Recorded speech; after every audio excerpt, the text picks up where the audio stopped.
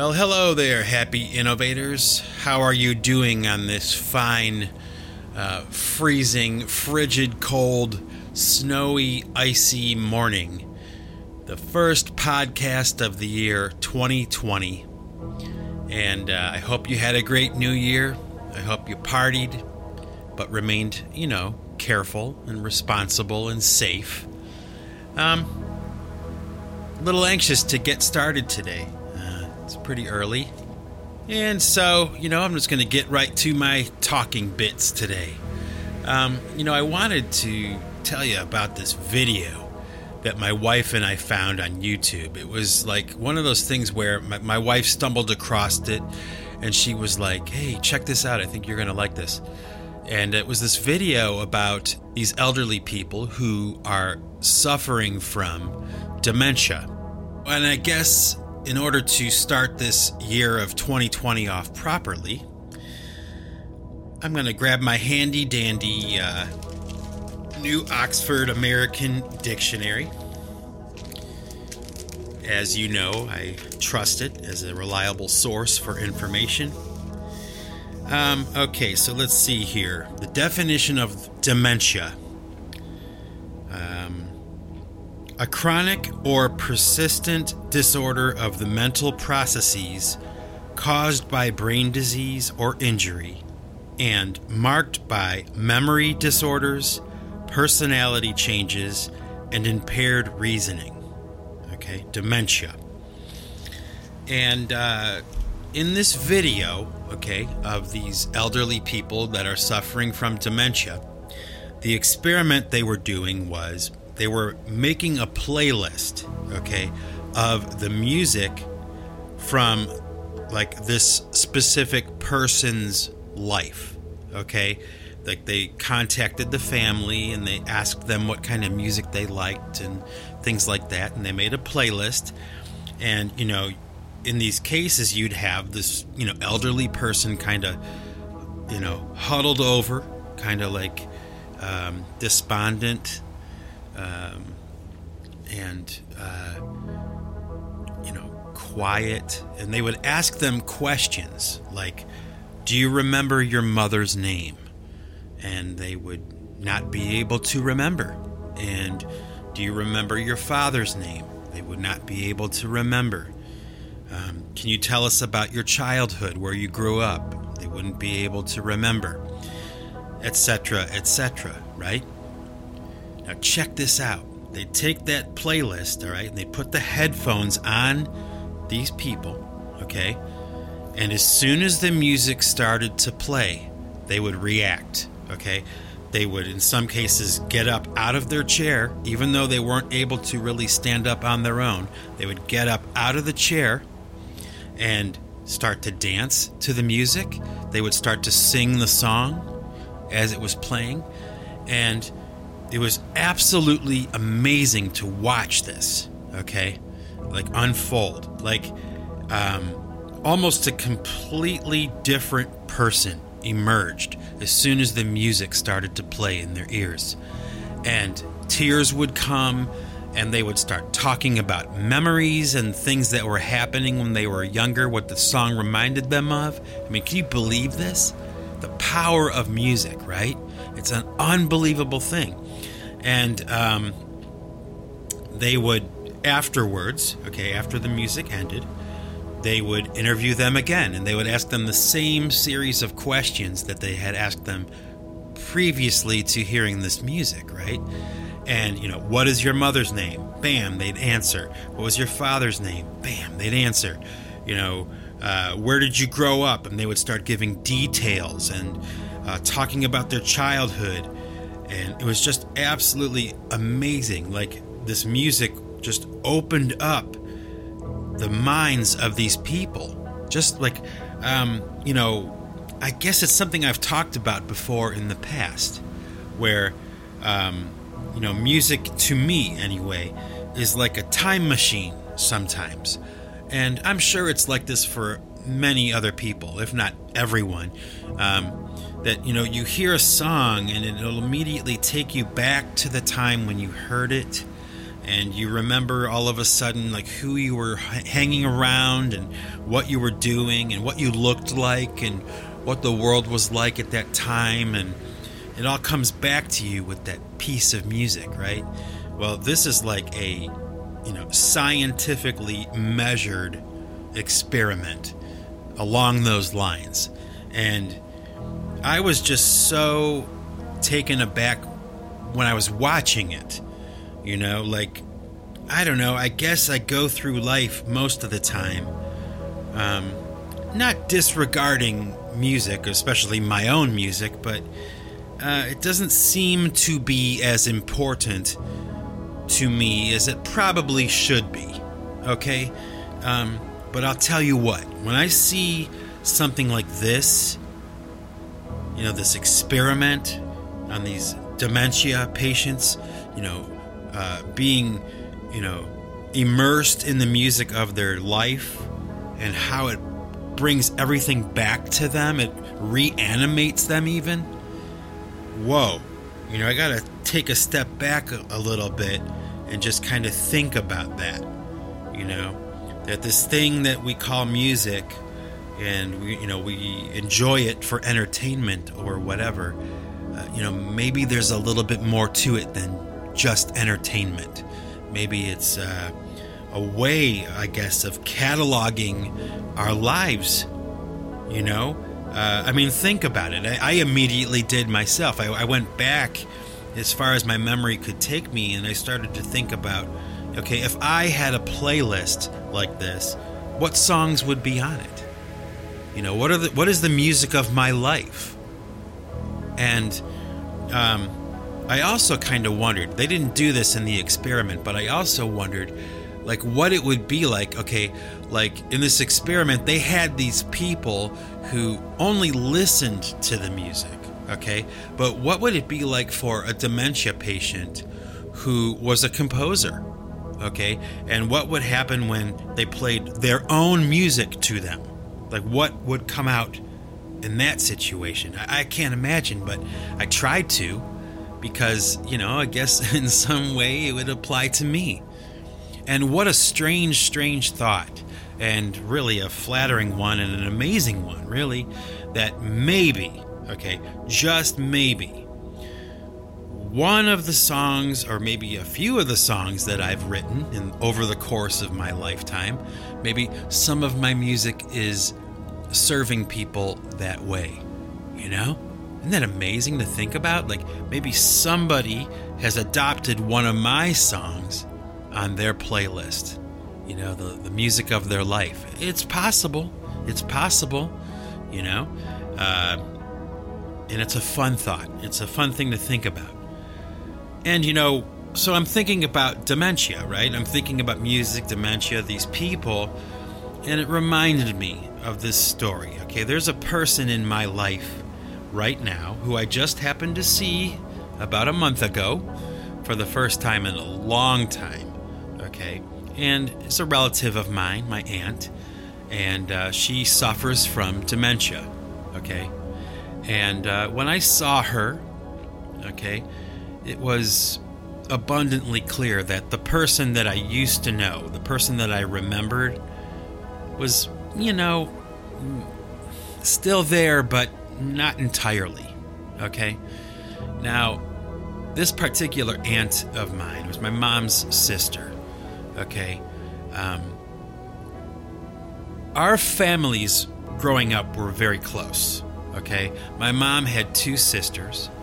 Okay, and we were close to all of our cousins and everything, but we were particularly close to my aunt's children. And my best friend, really, growing up, all throughout childhood and even into early adulthood, was my cousin. And, I spent so much time with them. I did. Especially around the holidays, when the holidays came, our families would always get together. 4th of July, Thanksgiving, Christmas, Memorial Day, even. These were big shakedowns, between the two families, and we would always have so much fun. And most of the time, we would go to my aunt's house to celebrate, or sometimes they'd come to my house too, but most of the time we went over to my aunt's house. And like I said, I spent a lot of time there, when I wasn't in school. I was usually there. And I loved spending time there because it was a very different place than where I lived. There was a lot more forest and a lot more undeveloped land, and a lot more freedom, because my cousin that I was best friends with was the second youngest of 7, and I was the middle child of 6. So a lot of his brothers and sisters were adults already, and his parents were at the tail end of their child rearing. So there was pretty much only 2 kids in the house at that time, and so they had a lot more freedom. It just seemed to me like they had a lot more of everything, really. So whenever I went there to spend time, it was a treat. It was fantastic. It was like heaven. They had a pool, they had forest. We were allowed to go wherever we wanted. They had a candy store nearby, and my aunt would always throw us some cash, and we'd go get some candy, and it was just always a very fun and happy place. And the reason that I'm even really talking about her, other than the fact that she has dementia right now, is that she was also a musician, and she was, as far as I can remember, she really was the only real musician in my family. And my family at large. She was it, out of maybe 60 people, that I knew of in my family. She was the only one who played a musical instrument. And in fact, she played more than one instrument, and she also sang. And I can remember so many times when I was younger, we would go to church, and my aunt would be singing in church and playing guitar sometimes and playing piano sometimes, and live performance. So I got to go every Sunday and watch my aunt perform live, and it wasn't lost on me. It was something that had a lot of impact on me, and her and I were always very close. Very close. And a lot of the time, my cousin and I, her son and I, we shared a lot of things in common other than our family and everything. We both loved music. We both loved sports and stuff like that. But the difference was, in retrospect, was that I was a musician, My cousin was an athlete, and he was a very good athlete. And I had devoted my thinking, my life, my interest into music, and he did likewise with athleticism, sports, Now, I know how to play football. I know how to play baseball and, basketball even, and, different sports, but I wasn't dedicating my life to it, And my cousin, he knew how to play guitar, he knew how to play piano, he had a musical sense, he could play drums a little bit too, he was interested in music, but he was dedicated and devoted to sports. So it was part of the reason why I think we got along so well, was we both were interested in both things. So when he wanted to play music or sports, I was game either way, But I think that my aunt, probably more than anyone else in my family, really, she probably picked up on the idea, at least, that I was, musically inclined. Like when I was at their house, I spent a lot of time sitting behind her piano. And, I can remember specifically many times when I would be playing the piano and my aunt would be in the kitchen, cooking or doing something. And because she was a stay-at-home mom, okay? So, I would be playing the piano and messing around and having fun. And my cousin would be off somewhere else doing something else, And, because their home was like my home, really. I mean, that's how it felt. So I would be playing the piano. She'd be in the kitchen, and I would stop playing. Like I would lose interest and maybe want to step away and do something else. And she'd say, oh, she'd yell from the kitchen, don't stop playing. Don't stop playing. Keep playing. Okay. So I'd sit down at the piano again and, keep playing. I mean, she was always like very encouraging that way. And, she bought an acoustic guitar. I remember it was a red Ovation guitar. Had one of those kind of like, bowled out back on the guitar. It was like rounded, and I guess kind of odd shaped, but it was a nice guitar. I mean, it was really nice, and she did not care if we played it, which was great. So, I spent quite a bit of time playing her guitar as well, learning, how to play. And, a lot of the time it's just really having the exposure, like the opportunity to just play around on an instrument without being interrupted or anything, But I have a lot of memories like that, of me sitting in their living room where the instruments were and just kind of playing around and, really having a lot of fun. So a few years later, from all this time I'm talking about, when I was younger, my aunt had decided that she wanted to give me her guitar. Okay? Now, this was like a great honor to me.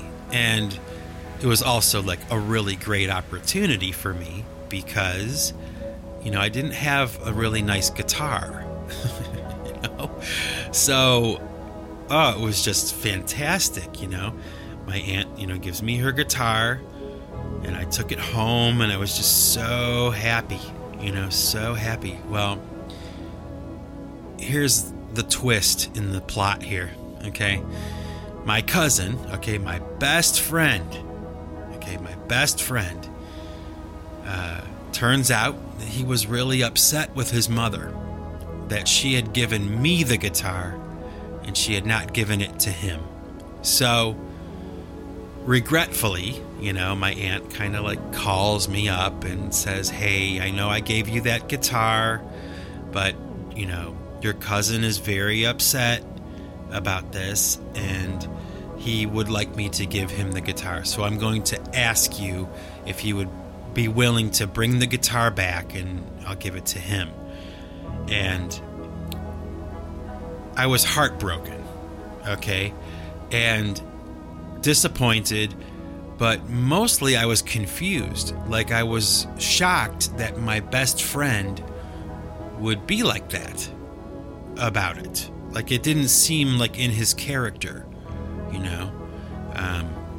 So I guess you can say that was kind of like the beginning of a rift between him and I. We didn't talk about it. We didn't, act out or anything like that. But it was the beginning of the end of that relationship, really. Okay. Well, what's cool is, because there's a happy ending to this story. Okay. My mother, my aunt's sister, was extremely angry about this. Okay, she was like, oh, that is just so lame. I can't believe that they're handling it this way. So my mother, out of the kindness of her heart, believe it or not, she was really this upset. She drives me to the nearest music store, a music store that I would wind up frequenting, throughout my young adult life as a musician. And she says to me, pick out any guitar that you see here, and we're going to buy it, and you're going to have a guitar. True story. So I search around the music store. I'm looking around, and I stumble across this Fender 12-string acoustic guitar. Okay? And that was what I picked. And we bought it, threw it in the car, drove home, and, subsequently for the next, I don't know, 20, 30 years, I have been using this acoustic 12-string guitar. Oddly enough, that red Ovation that my aunt had given to my cousin, well, nobody knows where that is anymore. It's kind of like, disappeared or got destroyed or, whatever. It's not in my hands anymore, Had it been, it would be probably sitting in a case or in the corner, polished, restrung, tuned, ready to go. Probably would have recorded, many songs with it, or at least written them. But I wrote and recorded with this 12-string. Now, that same 12-string guitar, if you watch the video I made for Here Comes the Sun, the pipe choir Here Comes the Sun video, or if you watch the pipe choir Ignite to Light video, you'll see that I'm playing that 12-string. It's that same guitar that I'm talking about here. So I thought that was a nice little tidbit that I would give you. Pretty cool story, At least I thought it was. Anyway, it's funny to think about all this stuff again, It's funny to think about, And when I saw my aunt probably about a month ago now, she didn't really recognize me at first, But I went up to her and I hugged her and I kissed her, and she's just this sweet, gentle little old lady, kind of timid and everything. She used to be like a little bit more animated and loud and talking and laughing and funny, and now she's kind of just huddled over, watching everything that's happening around her. And I walked up to her and kissed her, and I'm, hey, I'm Mike. I'm Michael, Do you remember me? And she looked at me and she's like, no, I don't remember. And I'm like, I used to play your piano a lot. I used to play your guitar a lot. Oh, yeah. That's nice. It's like she doesn't remember who I am, but she can remember someone playing music in their house. Just one of those things. Probably didn't need to share that with the world, But hey, why not? It's there. It's true. It's part of the story. But and sadly enough too, her son and I, we haven't spoken in years. We used to be best friends. Even into our young adult life, we were really close and everything. But like all good things, it withered on the vine. But that's life, right? So, it's kind of a sad thing, really. And it was one of those times, I guess, it marks a change in my life. Like the first time that I ever kind of experienced, I don't know what's the word. Is it, envy, or something like that, negative jealousy, from my best friend. And of course it was like, it had something to do with music, right? It had to be along those lines, but that was something that I kind of sensed, when I was growing up. There was a little bit of, I guess, competition along those lines that, because I had devoted my entire being to this thing called music, making music. And my cousin had not done that. He had devoted his life to other things like sports, right? And eventually computers and technology and stuff like that. There was always this kind of tone when it came to music. Like I could tell, one of us had gotten better at the music thing. And it was obvious. And I think that it bothered him a little bit. And it bothered me that it bothered him, But it was my first experience with something like that. And unfortunately, sitting here right now, it was only the beginning of that kind of thing. I don't really know if other musicians really ever talk about that, but, there's a weird kind of attitude sometimes that people adopt when they find out that you're a musician. Of course, you have a handful of people that will just blow you off, like you're just wasting your time. You're a person who is wasting their time. But there are other people who, maybe had at one time in their life aspired to that kind of thing. They wanted to be a musician. They had a guitar. They wanted to play. They had a drum set. They wanted to learn how to play and be in a band and be a musician, and it just never really panned out for them. It was like something that didn't come to them naturally or whatever, and eventually they lose interest or whatever. Well, that didn't happen for me.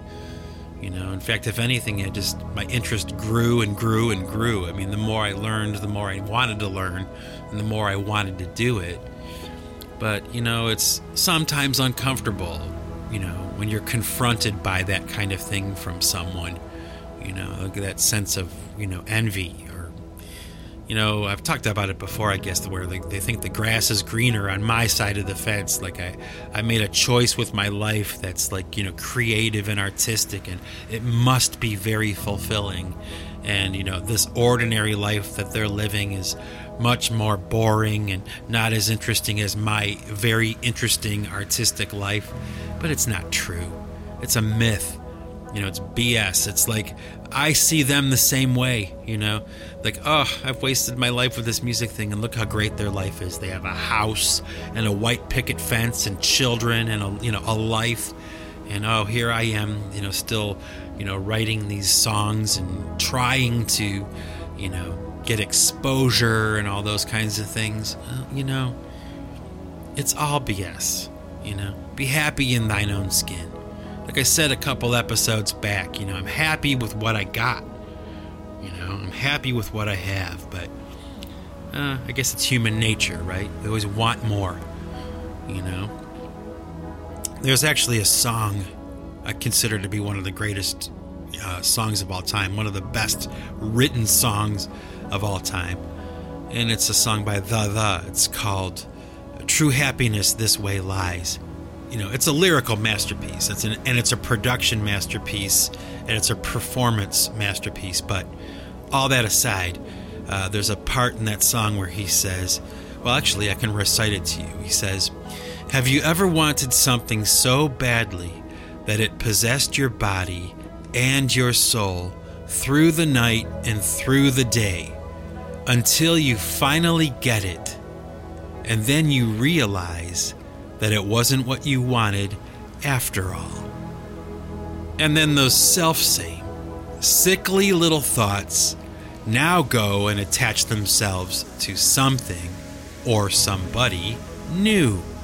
And the whole goddamn thing starts all over again. Well, I've been crushing the symptoms, but I can't locate the cause. Could God really be so cruel to give us feelings that could never be fulfilled? Baby, I got my sights set on you. I've got my sights set on you. And someday, yeah, you'll come my way. But when you put your arms around me, ooh, I'll be looking over your shoulder for something new. 'Cause I ain't never found peace upon the breast of a girl. I ain't never found peace with the religion of the world. I ain't never found peace at the bottom of a glass. Sometimes it seems the more I ask for, The less I receive, sometimes it seems, the more I ask for. The less I receive, the only true freedom is freedom from the heart's desire. And the only true happiness this way lies.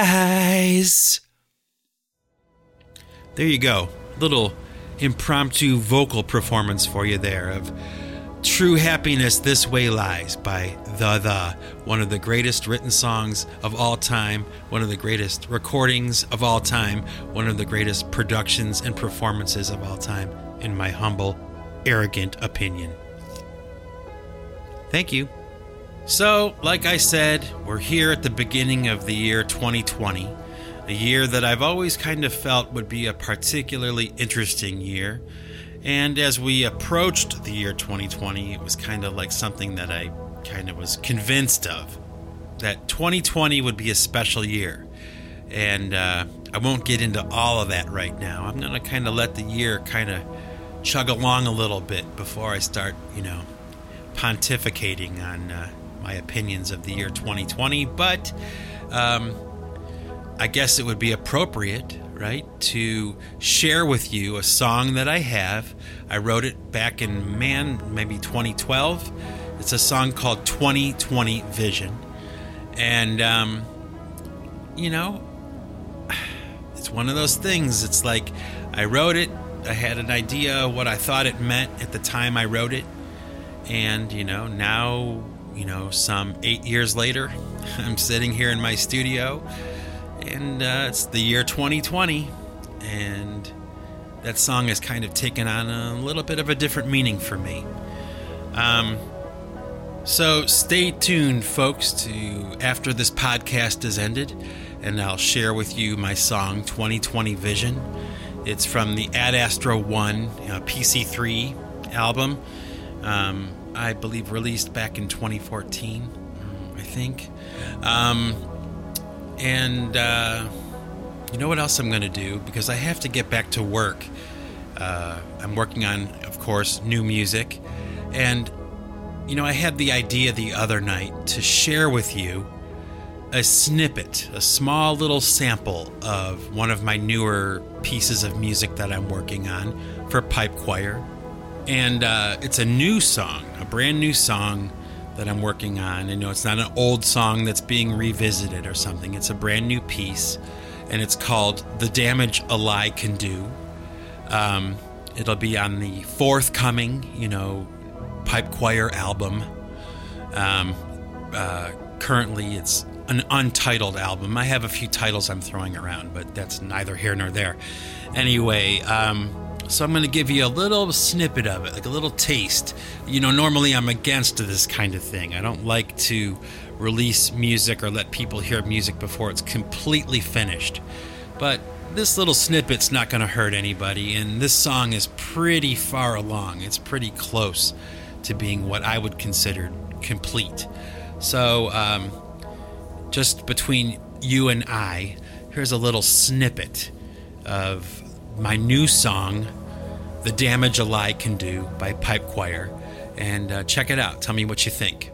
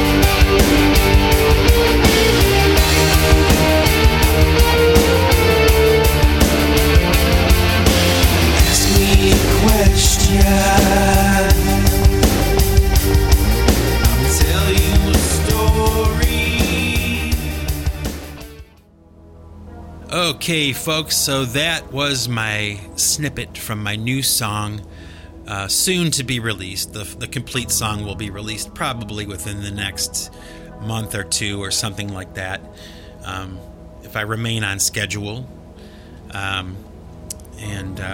So for now, I'm going to get going. I'm going to get back to work. I'm going to go finish that song. And so until next time, my happy innovators, this is Mike Bostwick from Pipe Choir Records signing off. And remember, folks, if you want to keep what you've got to give it away. Take it easy.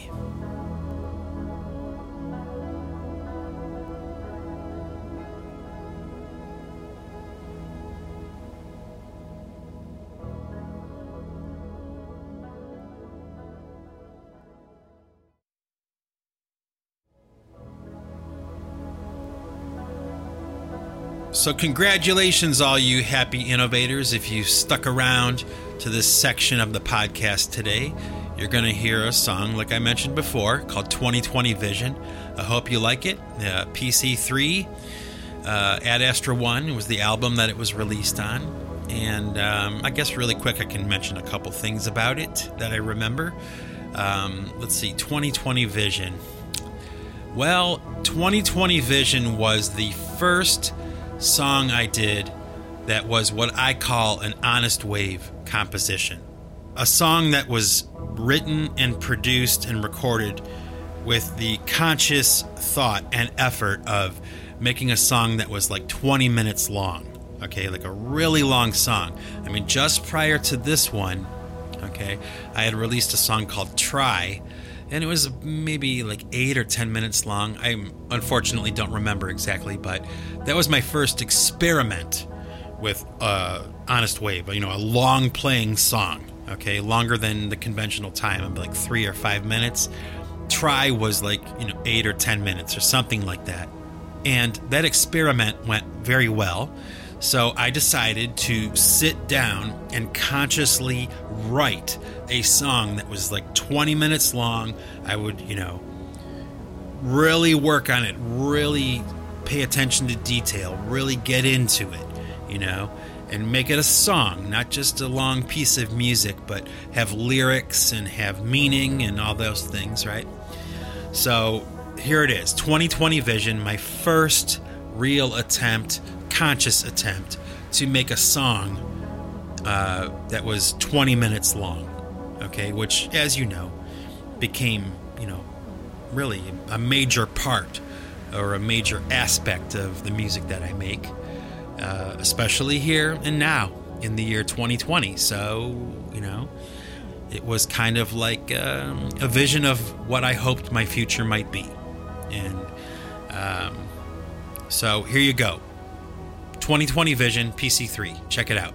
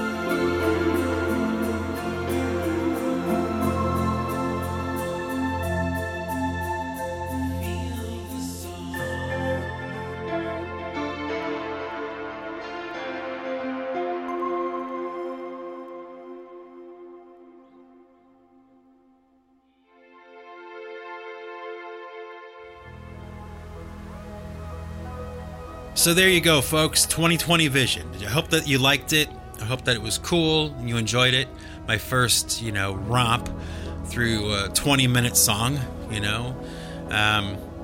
And I also decided that what I was going to share today, because it's the first podcast of 2020, I'm going to share with you a special little podcast I did a long time ago, back in the Snowflake 33 days. A podcast that I did about my grandfather, somebody who had a major impact on my life, especially my musical life and my creative life. My grandfather was a very creative and interesting person, so much so that, back in the Snowflake 33 days, I devoted 3 whole podcasts to this man, my grandfather, this icon in my life. So check it out. Tell me what you think in the comments, maybe. Otherwise, enjoy, folks. Peace out, and until next time, behave, stay out of trouble, and, once again, remember, folks, if you want to keep what you've got to give it away. And you also have to want what you've got, right? And not want what you don't got. Like my wife always says, you get what you get, and you don't get upset. So, with that, ladies and gentlemen, my happy innovators, stay out of trouble, be safe, have fun, and until next time, if you want to keep what you've got to give it away. Take it easy.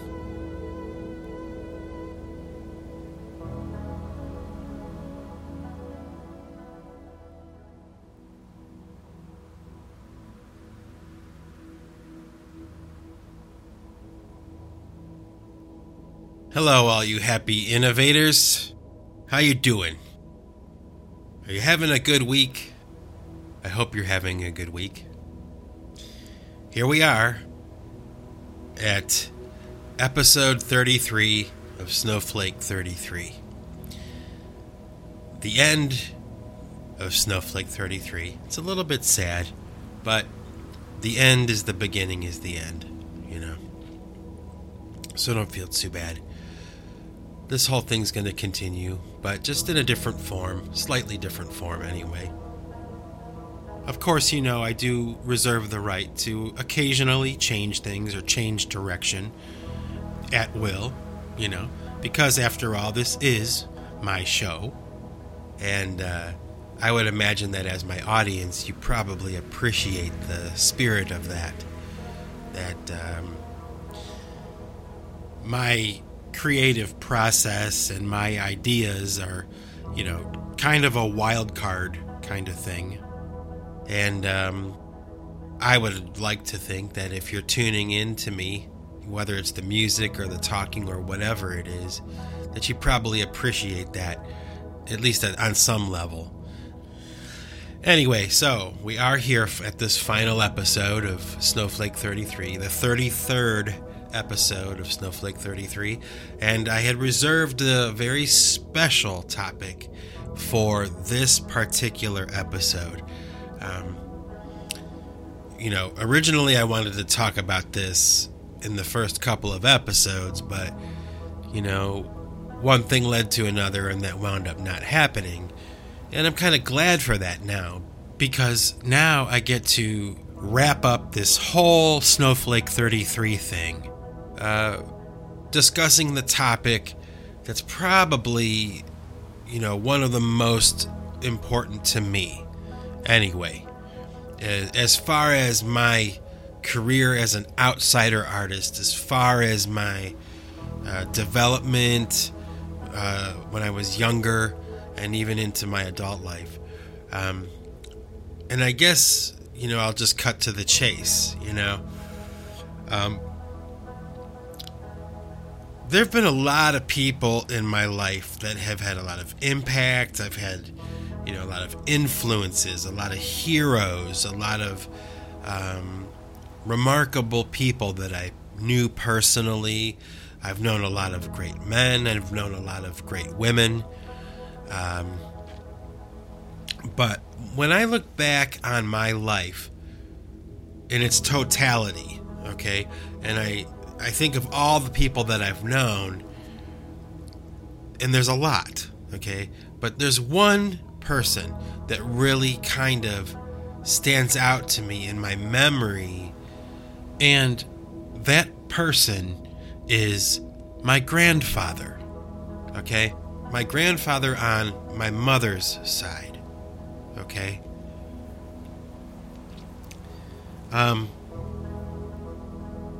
My grandfather is kind of like a legend in my family, okay? He's kind of like this Paul Bunyan kind of character, you know, where different family members and, you know, from all different ages have different memories of him. And he was this like remarkable individual. He was extremely creative. He was extremely compassionate. He was physically strong. He was really funny. And my grandfather was a very unique individual. He was different than everyone else. And I guess that's what I want to talk about with this final episode of Snowflake 33. I can't think of a better person to dedicate it to, or a better memory to dedicate it to, than that of my grandfather on my mother's side. Okay, there's a big difference in my family between my dad's dad and my mom's dad. Two very different people. Okay. I did not know my grandfather on my father's side as well as I knew my grandfather on my mother's side, because my grandfather on my father's side died when I was really young. Okay, I have a very vague memory of him, but my grandfather on my mother's side was a pretty big part of my life. I spent quite a bit of time with my grandparents. My family spent quite a bit of time with my grandparents at their house and vice versa. And so I think that my grandfather is, you know, a pretty good topic to end Snowflake 33 with, and kind of just like segue into the next phase of my podcasting and what I'm going to be talking about in the future. I just can't think of a better topic to end this project with. And I also think it's kind of funny. I want to mention this really quick, in case you haven't noticed already, that as I'm talking to you, I'm sick. Yeah, that's right. I have like a cold right now. I kind of had to laugh to myself because it's like a year to the day almost that I started Snowflake 33, and like I mentioned a couple episodes back, I was sick and I decided to do it anyway. Well, you know, of course, as soon as I started planning on doing this final episode, bam, I got sick, man. And it like sucks, but it's like I said, I have to laugh. Just go right ahead and keep going. Just do it anyway. Do the last episode sick. You know, it's like tradition now, right? Pretty funny. It's definitely not something I planned. But you can hear it in my voice, right? At least I'm not like talking like I'm absolutely dying, you know? It's more like just in my nose or whatever. So I apologize for that. But, you know, I did have to laugh because it's like, oh yeah, okay, it's tradition. I get it. Why not? Just go right ahead and keep talking anyway. Anyway, back to my grandfather, this guy, you know, that had this huge impact on me for so many reasons and in so many ways. So I figured, like, there's so much to talk about with my grandfather. I mean, it crosses over, and it's the themes and the impact my grandfather had on me is so broad that you can break it up into categories, you know? Like, my existence as an artist, my existence as a man, my existence as a child, my existence as a songwriter, my existence as a husband, the categories that my grandfather impacted in my life are so broad. I mean, I could talk about him for days. I mean, there's so much to talk about. So I'm going to really try to fit it all in. I suppose what I'll do is I'll talk to you about my grandfather in my memories, like what comes to me first, okay? And when I think about my grandfather, the very first thing that I think about is how strong he was. That's like the first memory I have, okay? My grandfather, when I was like a little kid, he was like in his 70s or 80s, okay? So he was an older man, well past retirement, but he was still physically strong, okay? Now, when I say that, what I mean is my grandfather was ripped, okay? He was huge. He was like, his arms were huge, his chest. I mean, he was one of the strongest people I ever knew, okay? When I was a kid, I have a memory of my grandfather tearing phone books in half, okay? Like, we would be over at their house and we would be like, oh, Grandpa, can you tear a phone book in half for us, And he'd be like, all right. And he'd just, reach over and grab it, just tear it right in half, like rip.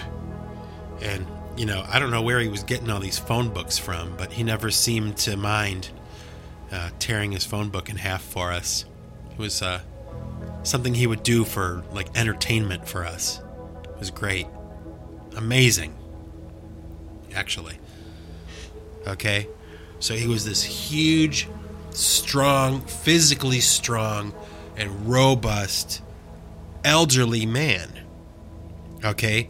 And, I remember that, most of the time, my grandfather, would dress, really conservatively. Kind of like, a button-up shirt, and a pair of slacks, nice shoes or something like that. Like the proper decorum, for an elderly man, But every once in a while, when we would go over to their house, like, he would be working out in the yard.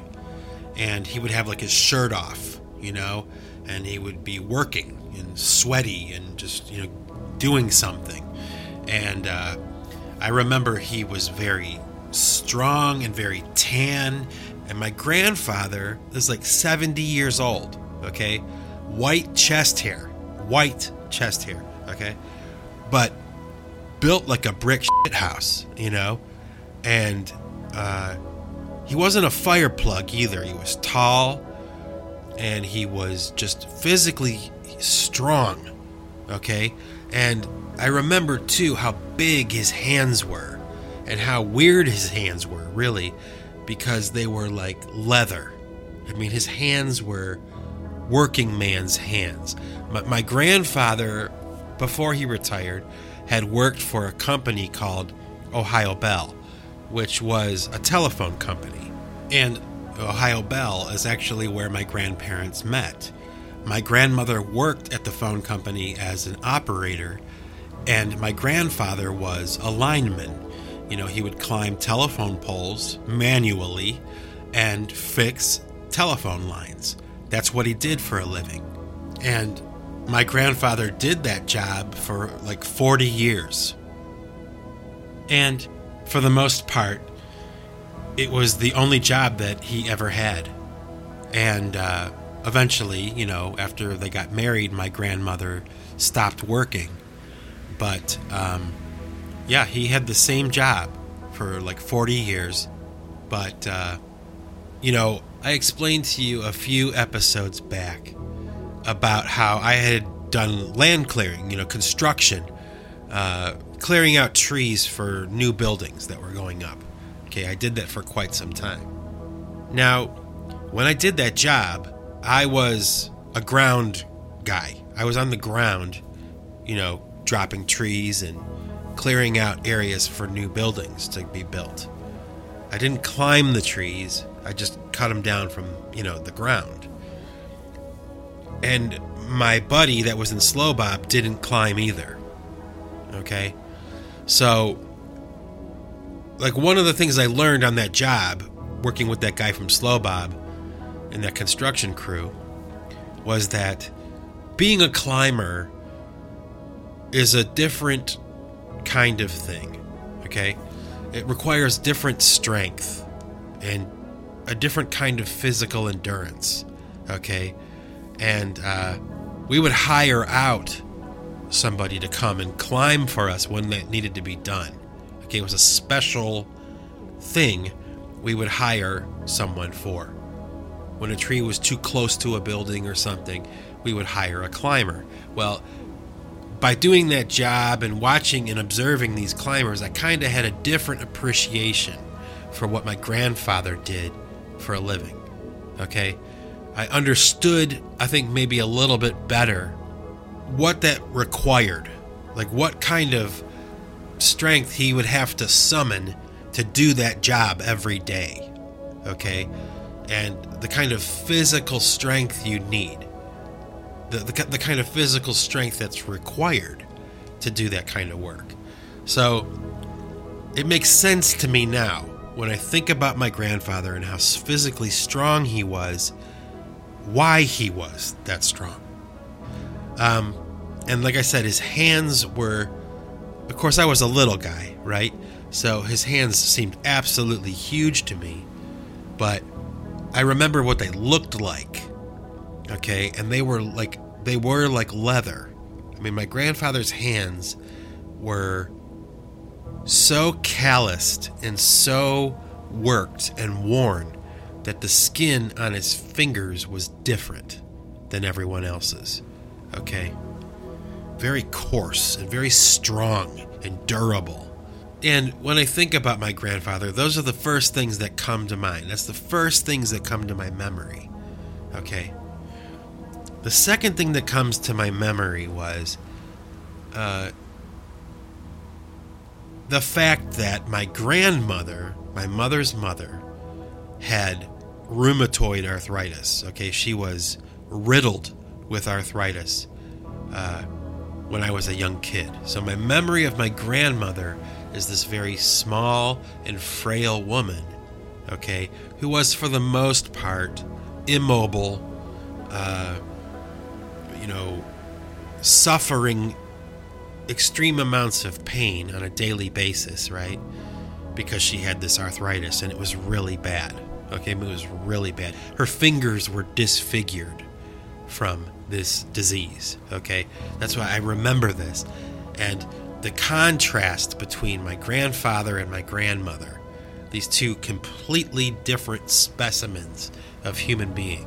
Okay, one very frail and very weak and dependent on him, and then this other figure, my grandfather, who was robust and strong and loud and funny and full of life and energy and power. I mean, this guy was extremely animated and charismatic, and when he talked, people listened, and when he made a joke, people laughed. I mean, he was like that kind of guy.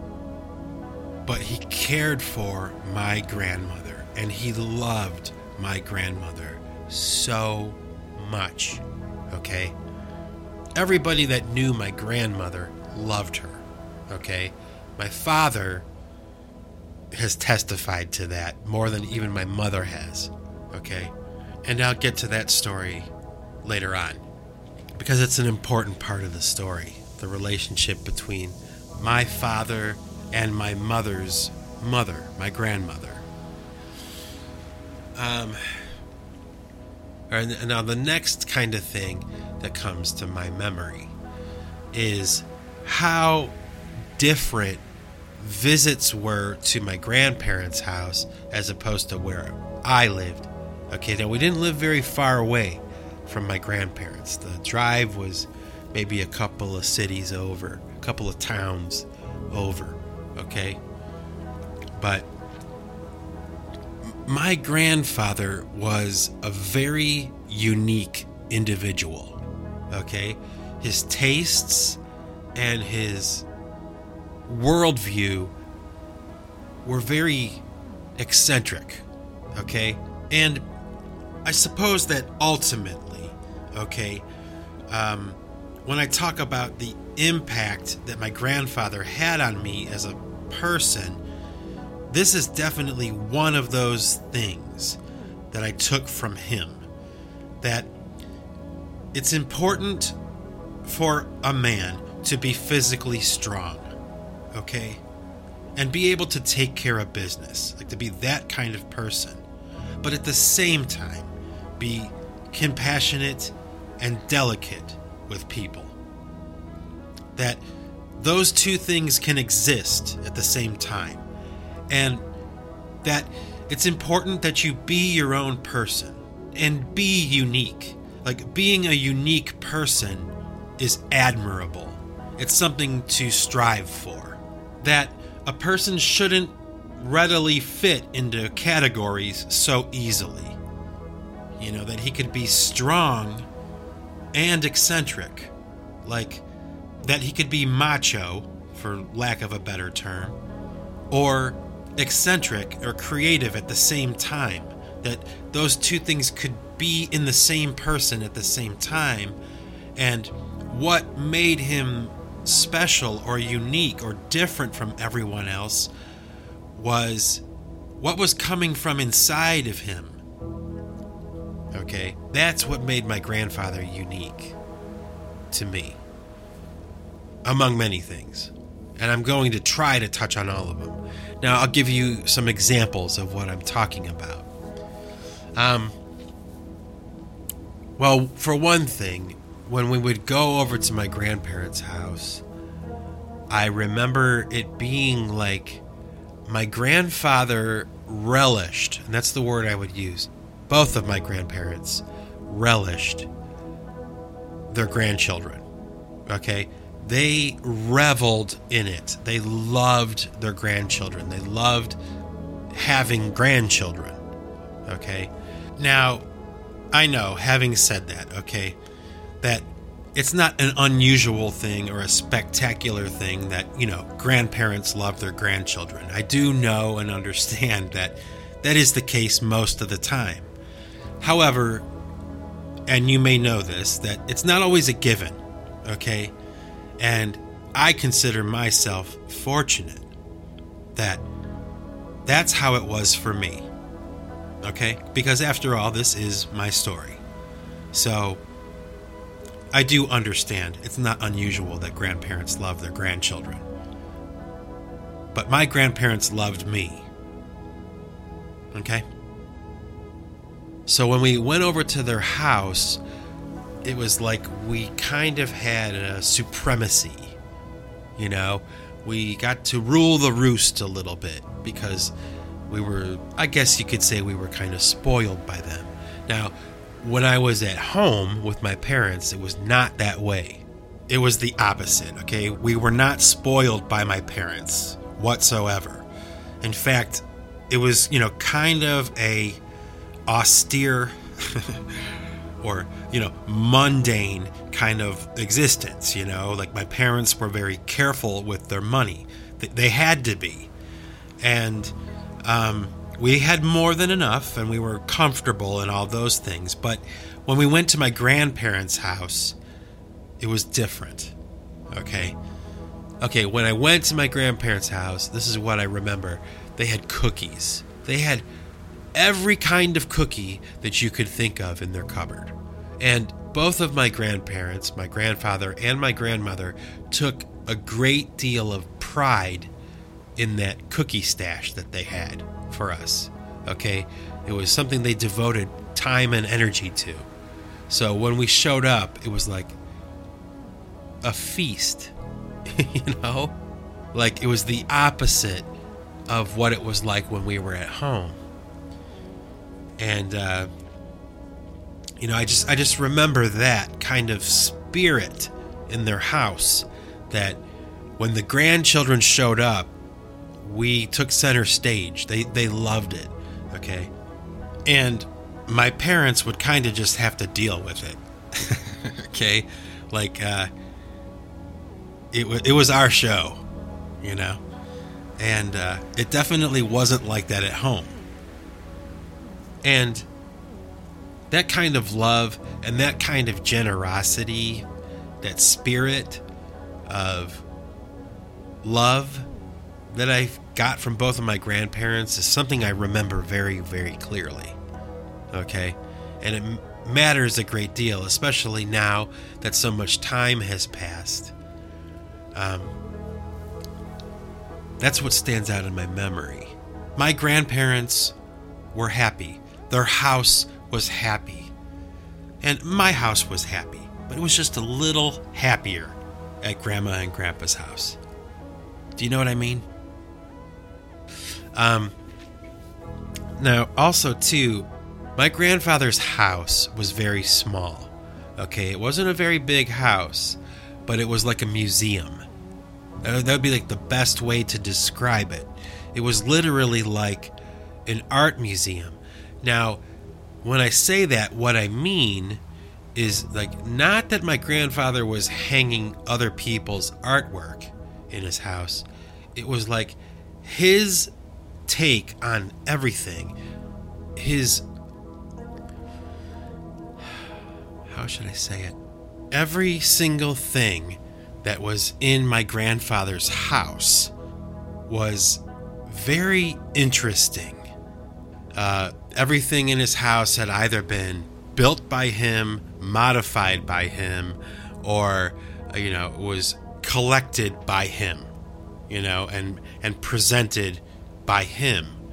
So he had a lot of collections of things. He had a collection of paperweights, just, all these different paperweights, and they were all on display. These different glass kind of paperweight things that he'd collected his whole life. Or like the stuff he liked, the stuff that my grandfather displayed in his house or on his property was like, all of it was like an expression of him. And a lot of it was just fascinating. It was like every room of the house, every part of their property had something on it, or some kind of unique thing or picture or object, or just everywhere you looked. It was in the kitchen, it was in their front room, their bedroom, the attic, the basement, the front yard, the backyard, the barn, the garage, everything had his signature on it. Like his placement of items and his choice of items to put into his house was so unusual and unique. Like, I remember that he had a television, okay? It was a wooden, television console with the glass removed, the guts removed. It was completely empty, and it was made into a bookshelf. Okay? Now think about that. My grandfather turned his television into a bookshelf. Okay? Now, my grandfather was an artist, okay? He did paint, and he did sculpt, and he did woodworking. He had a workshop where he did woodworking, and he made furniture, but I don't think that he was intentionally being artistic. I don't think he even realized how artistic he actually was. Okay? And I don't think I realized it myself until I got older. Okay? Like, my grandfather was like the king of repurposing things. Okay? Like the television to a bookshelf. Taking something that exists and then modifying it or changing it to become something else. Okay? Now, of all the things I learned from my grandfather, or that I took from my grandfather, that's probably the most important. Okay? Because that idea, that philosophy or that practice of repurposing things is something that I do myself. It's something that I do a lot of myself And I would have to say that it's kind of like in honor of him. It's an attempt to continue that idea that he started. It's kind of like something that I feel I've inherited. It's part of my creative or artistic heritage that's been handed down to me by him. And it's something that I'm very proud of. It really was amazing. Some of the ideas that he had, like for instance, here's an example. In his basement, he had this machete that he had made, okay?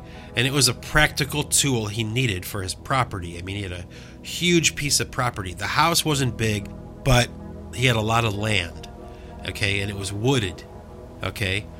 Now, my grandfather's house had at one time been a working farm. Not so much when I was a kid. By that time, the farm thing had been kind of phased out a little, but the structures of a farm were still there. And it was a large piece of land with a lot of trees. So there was a practical need for something like a machete. Like you would need it to do the work on the property. Well, rather than buying one, okay, what my grandfather did was he took an old lawnmower blade and he reshaped it, he cut it, he forged it and pounded it into a different shape, okay, and then he made this wooden handle for it and he riveted it all together and he had this nice machete. And I remember being a little kid and going to his house and picking up this machete and like it was a sword or something, a little bit of Napoleon Dynamite, and it was like just the coolest thing, as a little kid, like to have this thing in your hand, like, yeah, this is totally righteous, like a sword or something. Well, I have that machete. I took it. It was when my grandfather eventually moved out of his house and everything, and that'll come later in the story, but I wound up owning that machete, and maybe I'll show you a picture of it right here so you can see what I'm talking about. Another thing, here's another example of him repurposing something. He took a bunch of branches from trees like on his property and somehow had constructed this coat rack out of it. Okay, it's hard to explain, but it was a freestanding like hat and coat rack that was in his house. Okay, and it was like he took the refuse from his yard and cleaned it up a little bit and transformed it into this practical structure that he would use in his house. That's where he kept his coats and his hats. They were all on this rack that he had made. Another thing that comes to mind was, in his garage where his workshop was. It was the coolest thing. He had every license plate that he'd ever owned. Okay? Now, my grandfather was born in like 1901. Okay?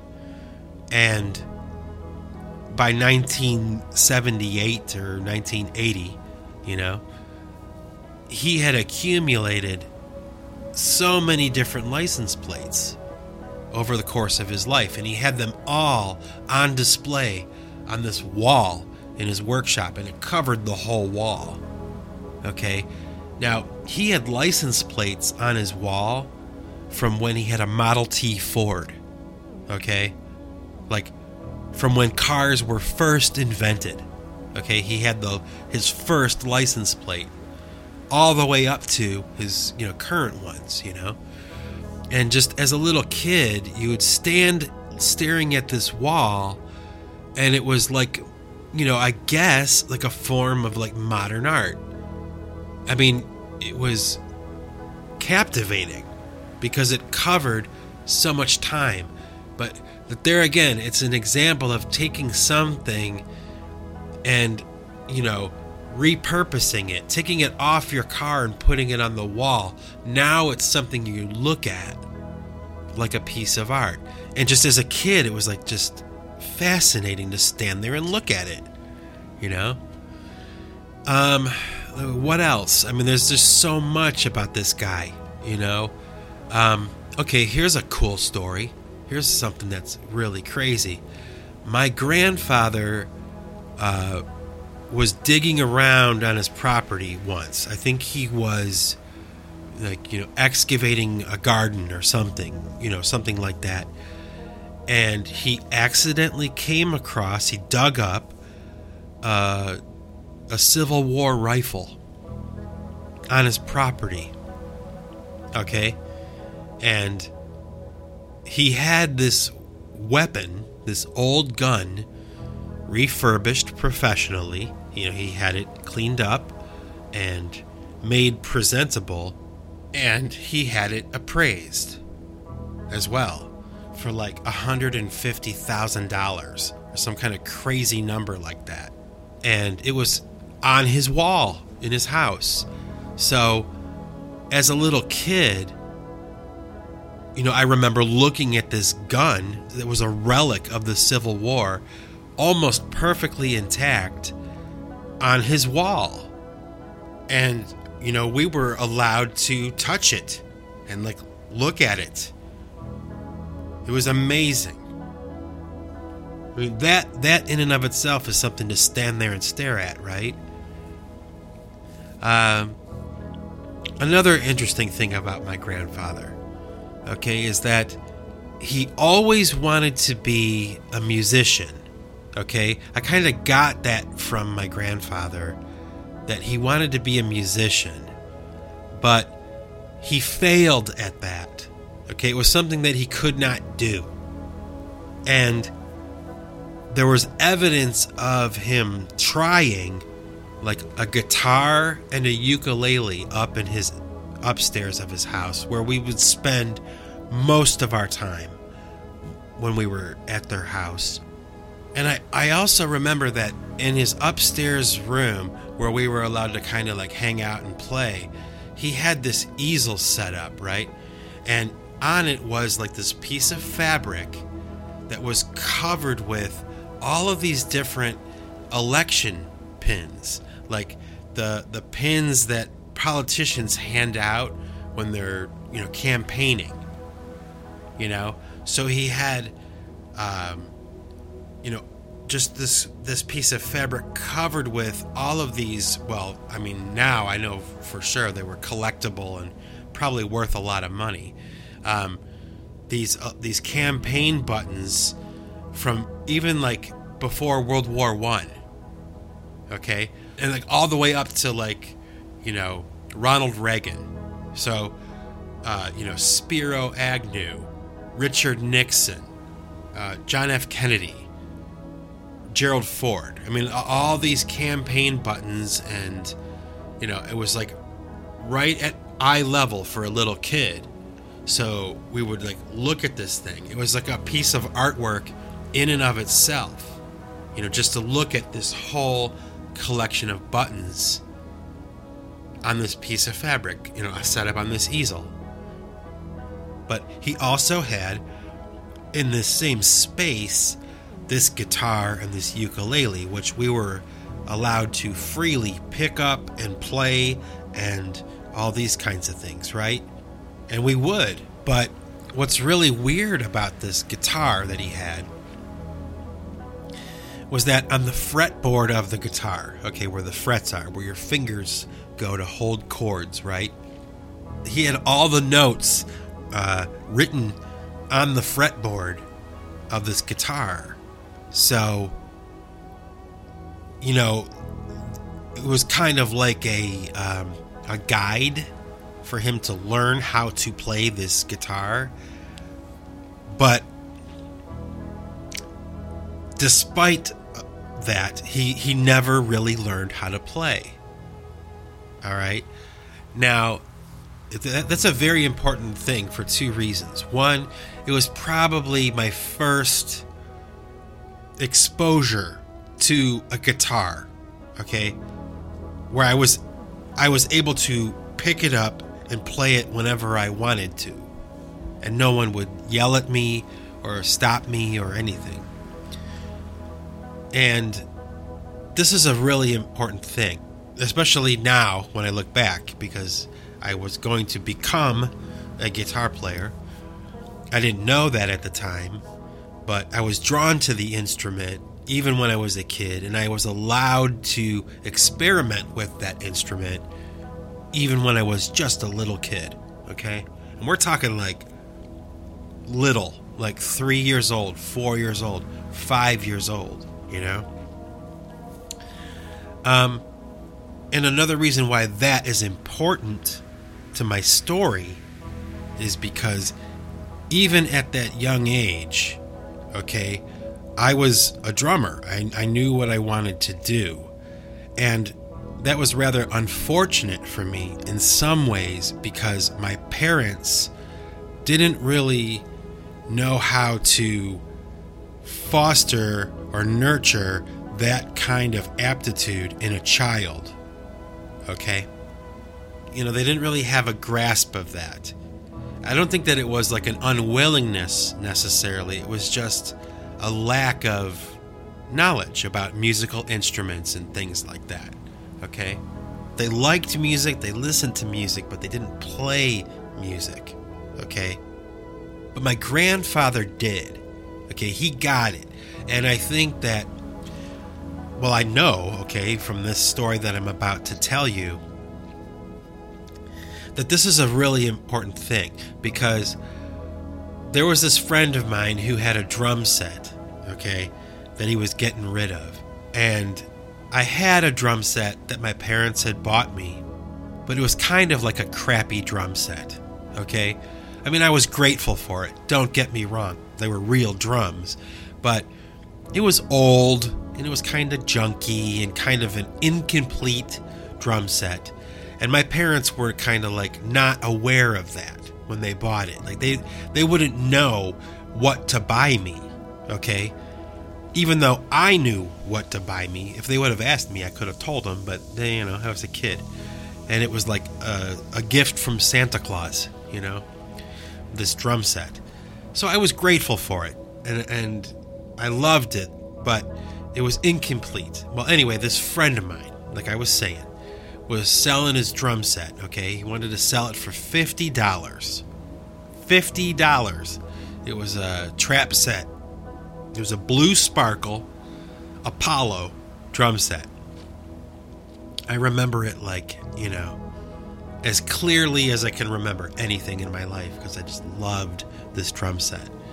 But my mother and my father were kind of like refusing to buy it for me for $50 because I already had a drum set, and you know, $50 is a lot of money when you're on a budget, right? Well, I was like heartbroken about this, okay? This was like a major disappointment for me, okay? Well, while this whole issue of this drum set was like up in the air and we were arguing about it and discussing it, I was probably about maybe 10 or 12 years old, okay? My grandfather was over at our house. For whatever reason, he was there, and my mother and I were going back and forth about this drum set, and my grandfather obviously overheard the conversation, and he's like, whoa. Like, wait, like, what are we talking about here? You know, and my mother explains it to him. Well, you know, he wants this drum set. It's $50, but he's already got a drum set, and we're not going to be spending that money. And, you know, and my grandfather actually got angry with my mother. Okay, which never happened. Okay, because he loved my mother. She was spoiled. Okay, she was his golden child. You know, but he got angry with her because she just wasn't willing to lay the money down. You know, it was about money. So my grandfather pulls out his wallet, slaps $50 down on the table right in front of me, and he says, "Go get your drums." Okay? And that was totally freaking righteous, right? But what it kind of showed me, or tells me now, as an adult looking back on it, was that he was digging the fact that one of his grandkids was going to be a musician. Okay? That one of his grandchildren had been bitten by the bug and had the gift that he did not have. Now, my grandfather was a very, like I said, gifted and charismatic guy. But what really rocked his world was that one of his grandkids was going to be able to do something that he was never really able to do. And it was something he really desired. Okay? It was something he really tried to do, but he didn't succeed. So, honestly and truly, I have to say that, to this very day, every time I pick up an instrument, no matter what it is, guitar, bass, keyboards, drums, or even singing, whenever I'm engaging an instrument, I think about what it would mean to my grandfather if he were alive right now to see what I'm doing. Because of all the people in my life, okay, it probably would have mattered to him the most. And of all the grandchildren and all of the great-grandchildren that he had, and there were a lot, I was the only one who was a musician. I was the only one who was able to do what my grandfather was not able to do. And that is something that I'm very proud of. And I'm sure that if he were around right now, he would be proud too. He would have been absolutely tickled that I was doing what I'm doing. Okay? Even though some people in my family may not really understand why I'm doing what I do, how I do what I do, or whatever. Okay? He would have. He would have. And that is extremely important. Okay? And I guess, maybe that's where I'll leave off for right now. Okay? I'll amend, because this story is so broad. Okay? This discussion is so broad, it can't be encapsulated in one episode of Snowflake 33. So, like I said, I'll leave off here and I'll amend this episode in the next, which will be 33B. Okay? Anyway, so with that, this is Mike Bostwick signing off. And remember, folks, if you want to keep what you've got to give it away. Take it easy.